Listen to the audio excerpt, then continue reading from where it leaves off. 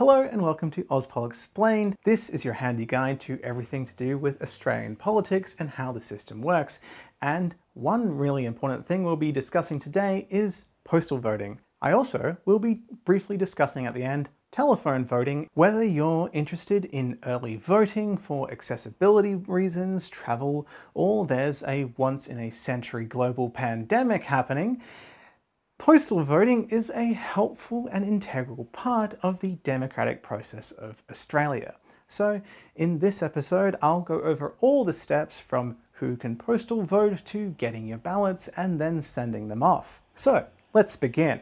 To be eligible to vote early, you must meet one of the following criteria, like living more than 8 kilometers from a polling place, traveling outside of the electorate that you're enrolled to vote in, seriously ill, about to give birth, or in hospital, unable to leave your workplace on an election day, if you have religious reasons that prevent you from attending a polling place, are in prison serving a sentence of less than 3 years, a silent elector, or have a reasonable fear for your safety. Unsurprisingly, fear of catching COVID-19 is grounds for applying for a postal vote. A lot of the information from this episode is from the AEC, Australian Electoral Commission, which is your friend and the independent body that oversees and runs elections federally in Australia. So if you have any questions that aren't answered in this episode, please go to aec.gov.au for more information or translation services. If you're after information about postal voting in a state or territory election, you can just put the name of your state or territory into like Google or whatever search engine you use, plus Electoral Commission, and then you'll find the one relevant to you. It may be very similar, but there might be a slight difference. So this is federal, how to postal vote. Let's begin. There are 2 ways that you can get an application for a postal vote. The first option is to ask for it directly from the AEC, and the second option is a political party might send you one. To do it officially, once an election is called, you can apply via the AEC at aec.gov.au/PVA. PVA for like Postal Vote Application. You'll remember it. Okay, it's a quick and easy process. You can grab a physical application form from an AEC office, which you can find by going to the contact section of the AEC website and putting in your postcode. You can also call 132326 to have one mailed to you, if you're one of those people who still uses a phone to make phone calls. As a millennial, I hate making phone calls and even receiving them even more so. But I respect everyone's cultural differences and practices. You have until the Wednesday before the election to apply. Elections are always held on Saturday.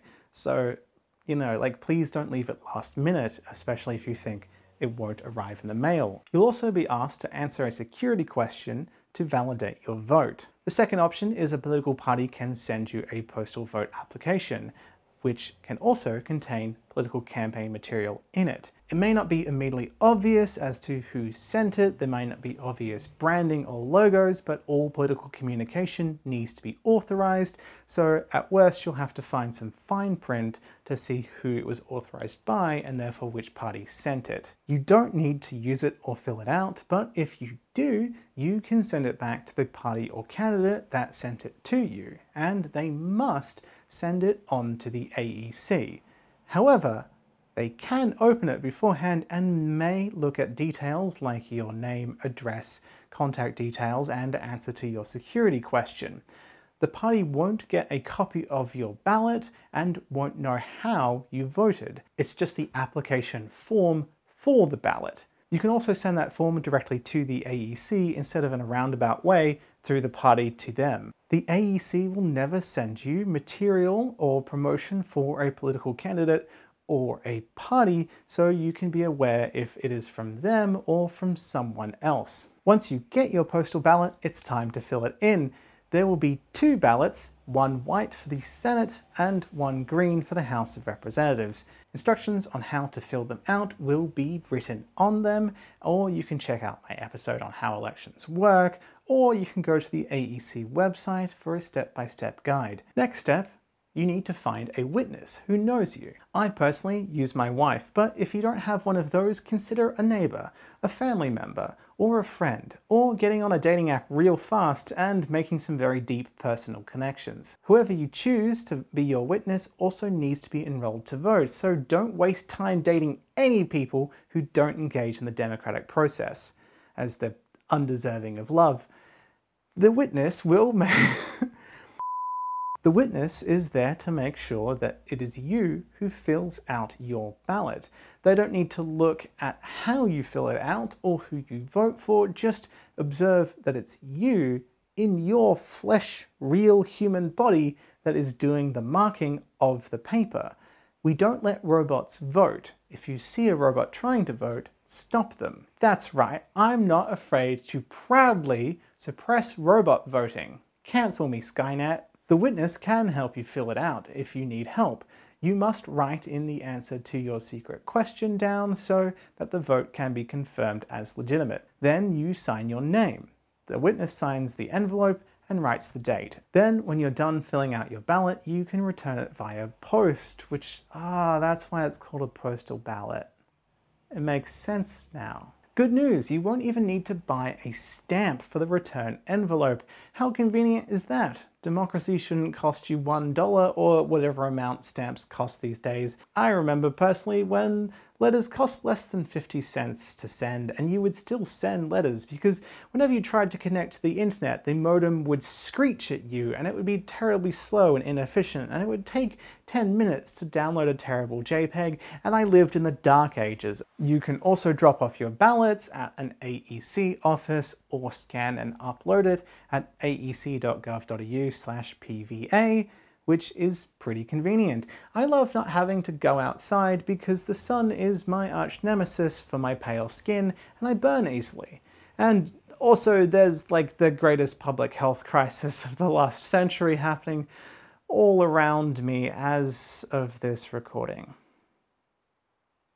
Postal votes will be counted so long as they're received within 13 days after the election day. So if you're worried about post delays, do it in advance. Also, you can't vote more than once, so if you send off a postal vote and then try to vote in person, you might get in trouble.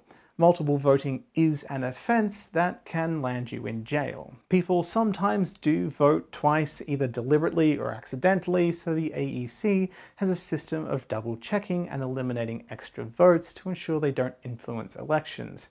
Most instances of people multiple voting are due to things like language difficulties, confusion, and sometimes people are drunk. Please don't drink before you vote. Watch the ABC live election coverage and have drinks afterward, like I do. Or stay sober. Do whatever is right and healthy for you, and say no to peer pressure, unless your peers are telling you to stop the robots from being able to vote. Down with the machines. Postal voting is as reliable as any other form of voting, and voter fraud is a non-issue in Australia.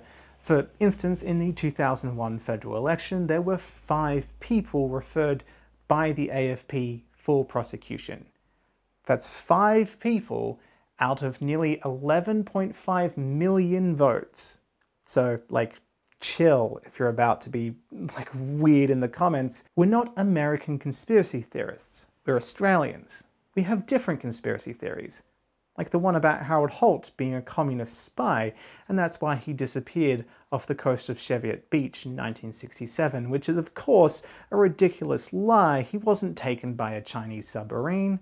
He was secretly a mermaid. Obviously. You can register automatically to be a postal voter.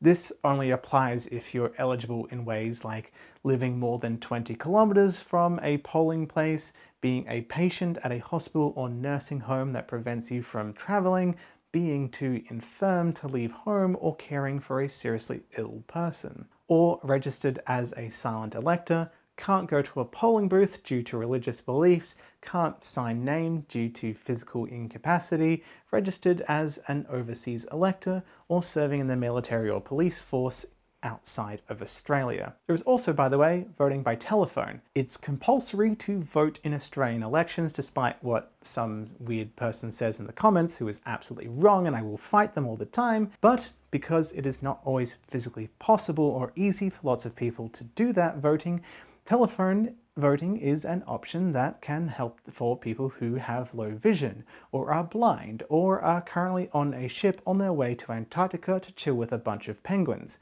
That last one isn't an example I made up, that's a literal thing the AEC has prepared for. Unfortunately, as I am preparing this in advance, I don't actually know what all the specific mechanics of voting by telephone are. I just want you to know that this is an option that exists. There's more information on how to cast a secret ballot via telephone will be on the AEC's website closer to when election is called.